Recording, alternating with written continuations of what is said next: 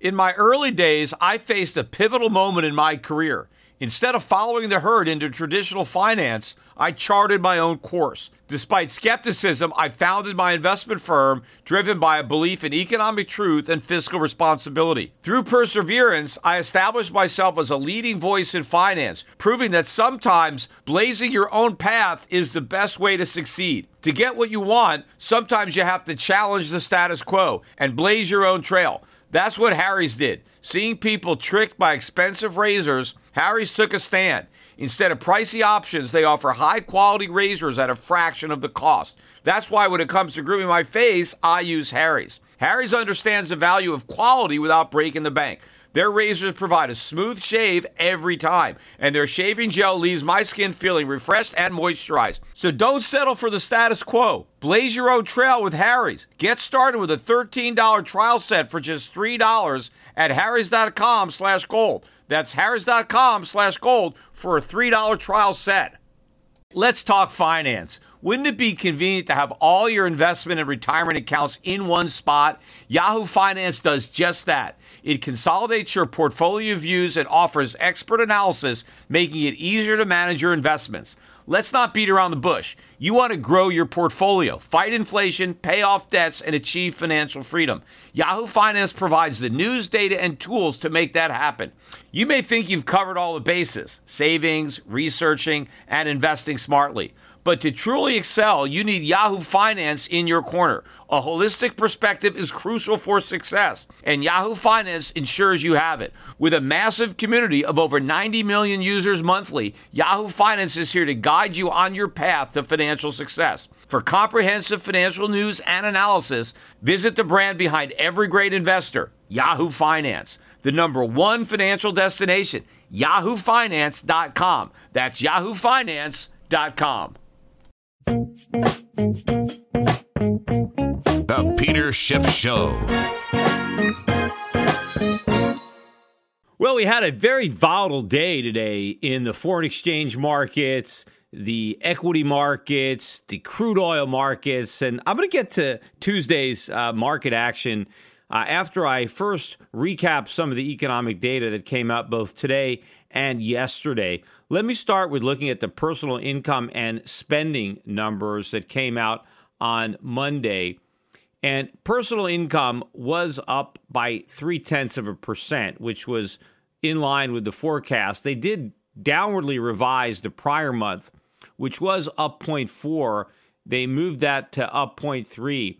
But personal spending, that's where we got the bad news as far as the U.S. GDP is concerned. They were looking for a decline of 0.2. Instead, we got a decline of 0.3, which, believe it or not, is the largest decline in monthly personal spending since September 2009. Right? September 2009, during the Great Recession. And if you look at the wages and salaries component, the gain was the slowest pace in 7 months. But the real bad news was the December ISM manufacturing index. It plunged all the way down to 53.5. That's the lowest level since January. That's the middle of the polar vortex, January of last year. It's way below estimates. The new orders tanked. The employment growth sank to a 7-month low. This is for December, right? More bad news, which again means that the 2.6% GDP numbers that we got will likely be revised downward. In fact, we got more bad news today on December when it comes to U.S. factory orders. Right? They declined a whopping 3.6% in December. That is the 5th consecutive monthly drop. 3.4% rather was the monthly drop. The second largest monthly drop since March of 2013. And there a couple months ago, we had a big drop followed by a big increase on some orders for Boeing. So you can actually throw that big drop out because it was kind of like a quirk. And again, exit out, it was the biggest drop since March of 2013.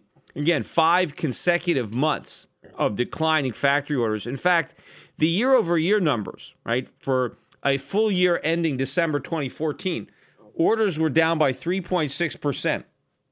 That is the biggest year-over-year decline in factory orders since November 2009, right? So that's the year beginning November 2008 to November 2009, right smack in the middle of the Great Recession, and that's the last time U.S. factory orders were as weak on a yearly basis as they are now.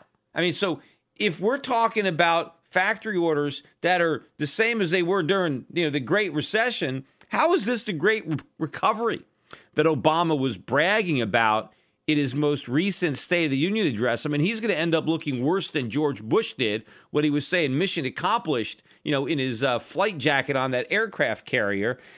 No mission has been accomplished. I mean, the U.S. economy is losing trajectory rapidly. I think when they revise the GDP number for the fourth quarter of last year, it could be down to maybe 2.2. So, this is a rapid decline, maybe a 50% reduction from the 5% BS number that we got for the third quarter. And I think that maybe the action in the foreign exchange markets today maybe senses, finally, they're starting to connect the dots. We are going to get the big non-farm payroll number on Friday. So make sure and stay tuned to the podcast for my reaction to that, which I'll probably be recording from Florida. I'm going to be down in Orlando for the Money Show. I'm leaving in the morning, and so I'll be there Wednesday, Thursday, and Friday. So any podcasts that I record, I'll have to do it from Orlando, commenting on this data. But this jobs number is going to be big, and maybe people are starting to worry, what if we get a weak jobs number that's as weak as the GDP number? People might, or maybe not worried, maybe hopeful, because that would take the Fed rate hike out of the game, right? And I think ultimately that's what's happening. We're taking the rate hikes off the table and putting QE4 right back in the center of the table, where I believe it's always been all along. It's just that people haven't seen it. But the reason I think that maybe people are starting to think about it, not as if there was any immediate reaction to these weak numbers that we got yesterday and today, but there was a momentum building during the day against the dollar. And part of it maybe was sparked by a $4 or so rise in crude prices. We got as high as $54 today in crude after trading a low of about 43 just a few days ago. So more than a 20% spike in crude oil prices. Still, of course, right now as I'm recording this, we're back down to 51.50, well off the lows, but still, half of where we were a few months ago when we were north of $100 a barrel. But that helped the commodity currencies. We had a big run in the ruble today. That rose 3%, 4%. The Norwegian krone, Swiss krona was up. Canadian dollar, after getting pummeled, had one of its best days in a while. I think at one point intraday it was up about 2 cents. It finished off those highs, but I think it was up better than a cent and a half. Big comeback in the Australian dollar, which at one point was down maybe 1.6, 1.7 cents. I mean, a big drop on a surprise rate cut by the Bank of Australia. They lowered their interest rates to an all-time record low 2.25%. So this is lower than it was, any time during the Great Recession here in the aftermath of the Lehman bankruptcy. And they did this despite the fact that their CPI inflation year over year is still 1.7% headline. And the only reason it's, below 2 right now is because you had the drop in oil prices. So they got plenty of inflation in Australia, but apparently they want more because they said they need more inflation, as if that's what's going to create economic growth. They even said that the Australian dollar is too strong, even though it's fallen from, $1.10 was the high. It's now down around 77 cents, and they're saying that the Australian dollar is too strong. Gold prices last night in Australia were only about 7% below the all-time record high. Think about that. Gold prices in dollars are about $1,260 right now. The record high was 1,900. We're miles away from a record. Yet we're only about 7%, or we were, below the all-time record high in Australian dollars. And you got the central bank saying our currency is too strong. Well, the weakness against the gold price would beg to differ. And what's wrong with a strong currency? Why is the Australian Central Bank determined on increasing the cost of living for Australians? I mean, they basically, were worried about losing the currency war, so they fired a shot, right at the hearts of their own citizens, and they had a direct hit. But that big drop in the Australian dollar was reversed here in the U.S., at least against the U.S. dollar. It was still down about 1% against the New Zealand dollar. In fact, the New Zealand dollar was down about 1.25% itself, and then it rose to about up 1.5% intraday. So huge reversals. These currencies did close off their highs, but still, much closer to the highs and the lows, and pretty much across the board positive. Pound sterling had a big day. Euro was almost up 2 full cents at one point. And some of that, I don't know, posturing about what's going on with the Greek situation. But I think it wasn't as much Greece as it was people starting to prepare for the possibility of a weak jobs number, and maybe a lot of this negative economic news is going to finally start to make a difference. Because remember, this whole dollar rally was based on the belief that the Fed was going to be tightening and everybody else was going to be fighting the currency war, like Australia last night. But if the Fed isn't going to be raising rates, if the Fed is leaving rates at zero, well, then the 2.25 in Australia doesn't look so bad. If you think about it, it's laughable that the Australian dollar will get clobbered against the dollar for lowering their interest rates from 2.5 to 2.25 when we're at zero and we've been there for years and we're not going to raise it at all. And of course, even if we did raise it, they're talking about maybe a quarter point between now and the end of the year, which is still nothing. No one is talking about Australia bringing interest rates down as low as they are here. No one's talking about a quantitative easing in Australia. But be that as it may, all this enthusiasm for the dollar based on a recovery that is already rapidly deteriorating. And, the Fed is going to be in there doing QE. And not only are we going to get QE4, and I've said this before, but we're going to get a budget-busting economic stimulus where the president is going to get increases in government spending, right? The Republicans in Congress are going to get tax cuts, right? And we're going to combine tax cuts with increases in government spending, and we're going to blow a hole in the budget deficit and send it soaring back up to $1.5 trillion or so dollars, because the Republicans and the Democrats are going to be posturing for the 2016 election. Nobody wants to be responsible for this next recession. Everybody wants to claim they did something.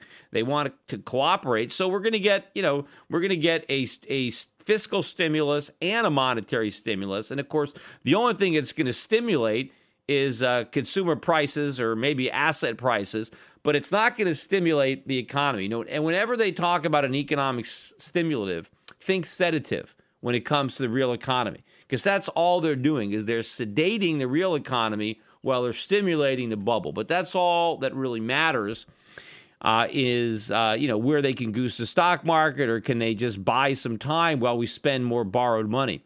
But there's no way that government can actually stimulate economic growth simply by spending borrowed money or printing money or any of this stuff, because none of it works. If it worked, it'd be easy and everybody would do it. But the fact of the matter is, it doesn't work. Also in the news today, Standard & Poor's is settling the lawsuit brought by the Justice Department. Ostensibly, right, they're sued because of the ratings that they put on subprime mortgages. They gave them too high a rating, right? They put investment grade ratings on these bonds, and they ended up going into default. And the government is saying, the ratings you gave were too good, right? And so you're partially responsible for the mortgage crisis, because had you been more honest in your ratings, then there wouldn't have been this big collapse, because people only bought all these mortgages because they believed the ratings. And of course, I think that's BS, because the ratings were nonsense. It should have been obvious to anybody. Go look at my mortgage banker speech from 2006. And I mentioned the rating agencies back then. right? A couple of years before the financial crisis. And I mentioned how S&P and Moody's are putting investment grade ratings, even AAA ratings on subprime mortgages that I said should be rated F, that were going to go to 0. And that was exactly what happened. But nobody cared. Everybody, including the government, was looking the other way because they loved the housing bubble. And the last thing they wanted was for S&P to rain on the parade by putting low ratings on the bonds that Wall Street was structuring, because without the ability to resell these bonds, there was no subprime market. And without the subprime market, the housing bubble would burst and the voters wouldn't have all this home equity and people couldn't spend all this borrowed money, and the party would have ended and some politicians might not gotten reelected. So everybody wanted to keep the party going. This is ridiculous for the government to come back after the fact now and try to hang S&P out to dry as if they were doing something different from everybody else. But here's the thing. They did do one thing different than any other rating agency, because they all put high ratings on crap, but S&P is the only one that got charged for it, prosecuted. And why is that? Well, that's because the one bonds they did downgrade were U.S. Treasuries, right? Maybe S&P learned its lesson. Hey, we should have downgraded those mortgage bonds, but we didn't. We waited too long. Let's be more proactive when it comes to the biggest subprime borrower of all, the U.S. government, and they downgraded U.S. Treasuries. And that is why they got sued. That's why they got charged. It's obvious that's what happened, because otherwise they would have gone after Moody's and Fitch. And of course, why didn't they go after them years ago? Why did they wait until after S&P downgraded them to start launching this investigation? It was retaliation. It was payback. And the irony of it is, part of this settlement where S&P is paying, hundreds of millions of dollars, the total settlement is $1.5 billion. And there's a few parties. It's not all going to the Treasury, but they are giving the Treasury less than they originally wanted. So at least they negotiated down somewhat. And S&P is also not admitting or that they did anything wrong. They're just paying the fee. But what they had to agree to, the government insisted that they agree to stop claiming that this prosecution was in any way related to the downgrade of U.S. Treasuries. So in other words, they're going to pretend that they don't know the truth. They're going to lie. This is like, cool hand Luke, let's get your mind right. Yeah, boss, right, this has nothing to do with the downgrade. But it has everything to do with the downgrade. We all know it. And what's more important is the government, even though it doesn't want it admitted, officially, unofficially, the government wants S&P to know that this is why you were prosecuted. They want S&P to know. They want Moody's to know. Why? So that nobody downgrades them again, right? This is Attila the Hun style government, or maybe the mafia shakedown, right? This is, somebody, says something bad or does something, right? You take them out back and you bash their knees and, cut off their fingers. I guess the government can't do that. They got to be a little bit more civilized. So they fine you hundreds of millions or billions of dollars instead of, breaking your kneecaps. But this is what they're doing. And they want to make sure that nobody downgrades them again. And I'm sure they've accomplished that. It's never going to happen. But of course, what does that mean? That means that the ratings themselves are worthless. If you can't downgrade them, then what's the point of having a rating? It's not legitimate. Now, of course, the government's going to say, well, we shouldn't have been downgraded because we're not going to default. That's not the issue. When it comes to rating sovereign debt, it's not just about default. It's about the printing press. And it's about, are you going to print money? Did the government borrow more than its taxing authority can deliver, right? And are they going to resort to debt monetization? Because if you owned Zimbabwe government bonds, the Zimbabwe government never defaulted. If you own Zimbabwe government bonds, you got paid in full in Zimbabwe dollars, which means you got nothing. But they didn't default. So in the eyes of, the rating agencies, I guess they were AAA. But, what the rating agency is supposed to do is assess the likelihood that the government might resort to inflation, that they might resort to a central bank printing money to redeem its bonds or buy its bonds, right? Now, when it comes to the U.S. government, Standard & Poor's or Moody's, they don't have to figure out if the U.S. government is going to resort to debt monetization. They're already doing it. You don't have to do anything. We've already gone down that path, and there's no turning back. So obviously, if you hold on to U.S. Treasuries long enough, they're going to be worthless because they can never pay it back legitimately. So it's only a question of time until the dollar collapses. We have runaway inflation, right? So, we know that they shouldn't be rated AAA, but they're always going to be rated that because nobody will dare downgrade them because the government has already shown this is what happens to you if you downgrade. And of course, if you don't downgrade, nothing will happen to you. See, that's part of the other quid pro quo, right? And I thought that was one of the reasons initially that none of the rating agencies were being accused of any wrongdoing because it was understood that, well, look, you keep AAA rating on the U.S. government and we don't care what else you do. And of course, the U.S. government protects these companies from competition, right? There's only a few companies that are even allowed to rate because it's a government, duopoly or, a few companies that they allow to do it and they exclude everybody else. So the people that they allow in the club, they have to play ball. And playing ball is maintaining the pretense that our debt is AAA when it's all junk, right? It's just as much AAA as any of these subprime mortgages that were rated AAA. And that turned out to be a disaster. And this is going to be an even bigger disaster when this bubble breaks. And when I'm talking about shakedown, right? I got to talk a little bit about what's going on in Greece. They got the new finance minister now. I just wrote an interesting, piece on the Europac website about the Greek borrowers, the bravado. Where this idea that the old expression, you owe the bank, $1,000. That's your problem. You owe the bank $10 million. That's the bank's problem. Donald Trump was very good at that type of negotiation. But you've got the Greeks now that owe all this money, and they think they got all the cards because they can promise to default or leave the Eurozone.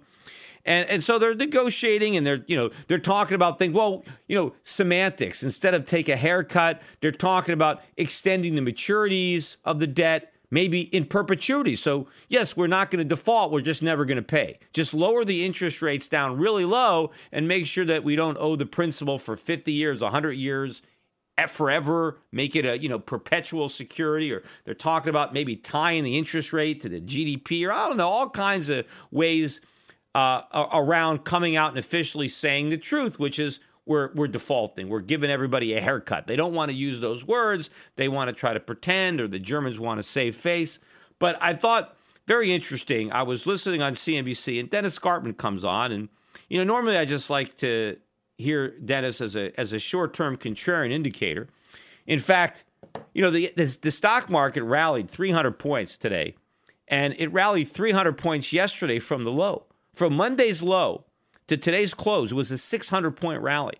And I think what sparked it was Dennis Gartman turning bearish right at the bottom. Right? Of course, a week or two earlier, he had gotten real bullish, and that's right before the drop. And then, as soon as I read that he got bearish, I was like, oh, there's going to be a rally. And sure enough, we had this huge 600-point rally. So I don't know. I wonder maybe Dennis will come out tomorrow and get bullish again, and then we can go back down. But other than as a contrarian indicator, I sometimes I like to hear the things that he has to say. If anything, sometimes it's just entertaining. And he was talking about Greece, and he really outdid himself with this comment. You got to listen to what he had to say. Germany can't let Greece go. Mm-hmm. Germany is an export country. It needs to have a euro that is basically weak on balance.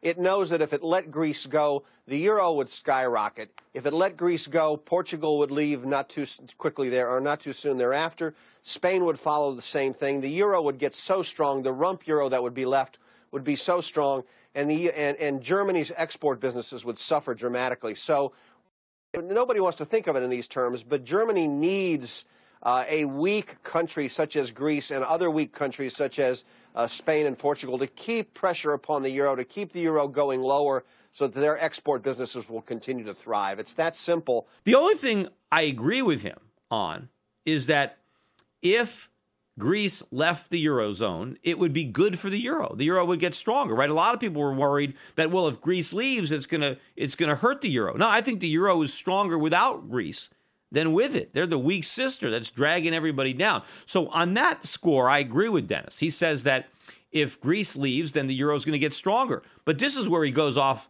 on the left field, right? Because then he claims, right, that's why Germany can't let Greece leave, because Germany, according to Dennis Gartman, needs a weak euro. They need a weak euro, and so they have to keep Greece in the euro to make sure it stays weak. And also, if Greece leaves, then maybe Portugal might leave or Spain, and that would really be a disaster, because then the euro would get even stronger. Yeah, what's wrong with a strong euro? Well, according to Dennis Gartman, Germany is an export economy, and they can only export if they have a weak currency. And so they need to keep all these weak sisters on board, because the worst thing that can happen to Germany is that they have a strong euro. I mean, what kind of nonsense is that? I mean, first of all, you know what made Germany? The Deutschmark, the strength of the Deutschmark, right? When Germany had the most powerful economy in Europe before the creation of the euro, and their currency dominated. They had the strongest currency other than the Swiss franc. The Deutschmark was a sound currency. It was a hard currency. It was much stronger than the dollar, right? And Germany had trade surpluses. You know, it was the other countries that had weak currencies, that had deficits. And when they created the euro, the idea was to have the euro take the mantle, take the baton from the Deutschmark. It was going to be the successor to the Deutschmark, the new Deutschmark for all of Europe. The idea was not to have the euro resemble the Greek drachma. If nobody would have signed on to that, well, the appeal of the euro was that we're all going to have this great, strong currency, the Deutschmark. It's now going to rival the dollar, and not only will it be sound, but there's a bigger economy here than the U.S. that the Eurozone had. It was to take the strong Deutschmark and apply it throughout the entire continent. That was the idea. It wasn't that we need the euro because we need a weak currency. Germany didn't want to weaken its currency. And in fact, if Germany wants a weak currency, they don't need Greece to weaken their currency. Just print a bunch of euros. They want a weak euro, or if they want a Deutschmark, they never wanted a weak currency. They wanted a strong currency. And anybody can have a weak currency. That's like flunking out of your course at college or your high school. Anybody can flunk a class. Just don't show up. Don't study, right? Curse out your teacher. How hard is it to flunk? The easiest thing you can do is flunk. Getting an A+, now that's not so easy. Not everybody can do that. You got to study. You got to show up at class. You got to do your homework. You got to prepare for your exams. Getting an A is hard. Getting an F is easy. So having a strong currency is like getting an A. Having a weak currency is like getting an F. Germany doesn't need Greece to flunk out. They could do that all on their own. They could just print up a bunch of Deutschmarks. They can pass a bunch of stupid laws, and they can have a weak currency. Dennis Gartman thinks that the only way that euro can be weak is if they keep Greece in the club, and so they have to do that because if there's a weak euro, then Germany is finished. Well, how did they survive all those years with a strong Deutschmark? And if a weak currency is such a benefit, why wasn't Greece and prospering before the euro? Why did they, that's when they had a really weak currency. All these southern European countries had weak currencies. Yet it was Germany that dominated. And Switzerland, of course, the strongest economy in Europe, they had the strongest currency. The Swiss export also. Japan was an exporting powerhouse. They had a strengthening currency up until recently. The currency strengthened throughout the 70s, throughout the 80s, throughout the 90s. They had huge trade surpluses. Now that they have this policy of deliberately weakening the yen, well, now they're running deficits. And America, when we used to have trade surpluses, we used to have a strong currency too. Now we have a weak currency, although recently it's strengthened somewhat because of all this nonsense about a tight Fed and a recovery. But over the last 30 or 40 years, the dollar's been weak and we've been running trade deficits. But back in the 1930s 30s or 40s or 50s, or, we had a strong currency. We had trade surpluses at that time. And of course, we had a strong currency throughout the 19th century, right? We had a sound dollar. Prices were declining. We had consumer prices going down every year. Our currency was gaining value. And we had the Industrial Revolution. So where does Dennis Gartman get the idea that you need a weak currency if you're an exporter, and that Germany in particular needs a weak currency, and the only way to achieve that is to give Greece whatever they want to keep them in the euro? Like, oh no, they can't leave, because if they leave, the euro is going to get stronger. That's what they want, a strong euro. That's the success of the euro, right? If all the European countries got together and they produced a weak currency, that would be a failure. The mark of the successful transition to the euro would be for the euro to be strong. In fact, I'm sure the Europeans would like nothing more than for the euro to supplant the dollar and become the world's reserve currency. They're not going to do that by having a weak currency. They want a strong currency. The Germans want a strong currency. And eventually the euro will be a strong currency, at least with respect to the U.S. dollar, because I believe that there will be a big turnaround in the U.S. dollar. And we'll see. Maybe it's already started today. Maybe it'll kick into another gear on Friday. We'll see when we get the jobs numbers. And I'll be podcasting about that probably later that day.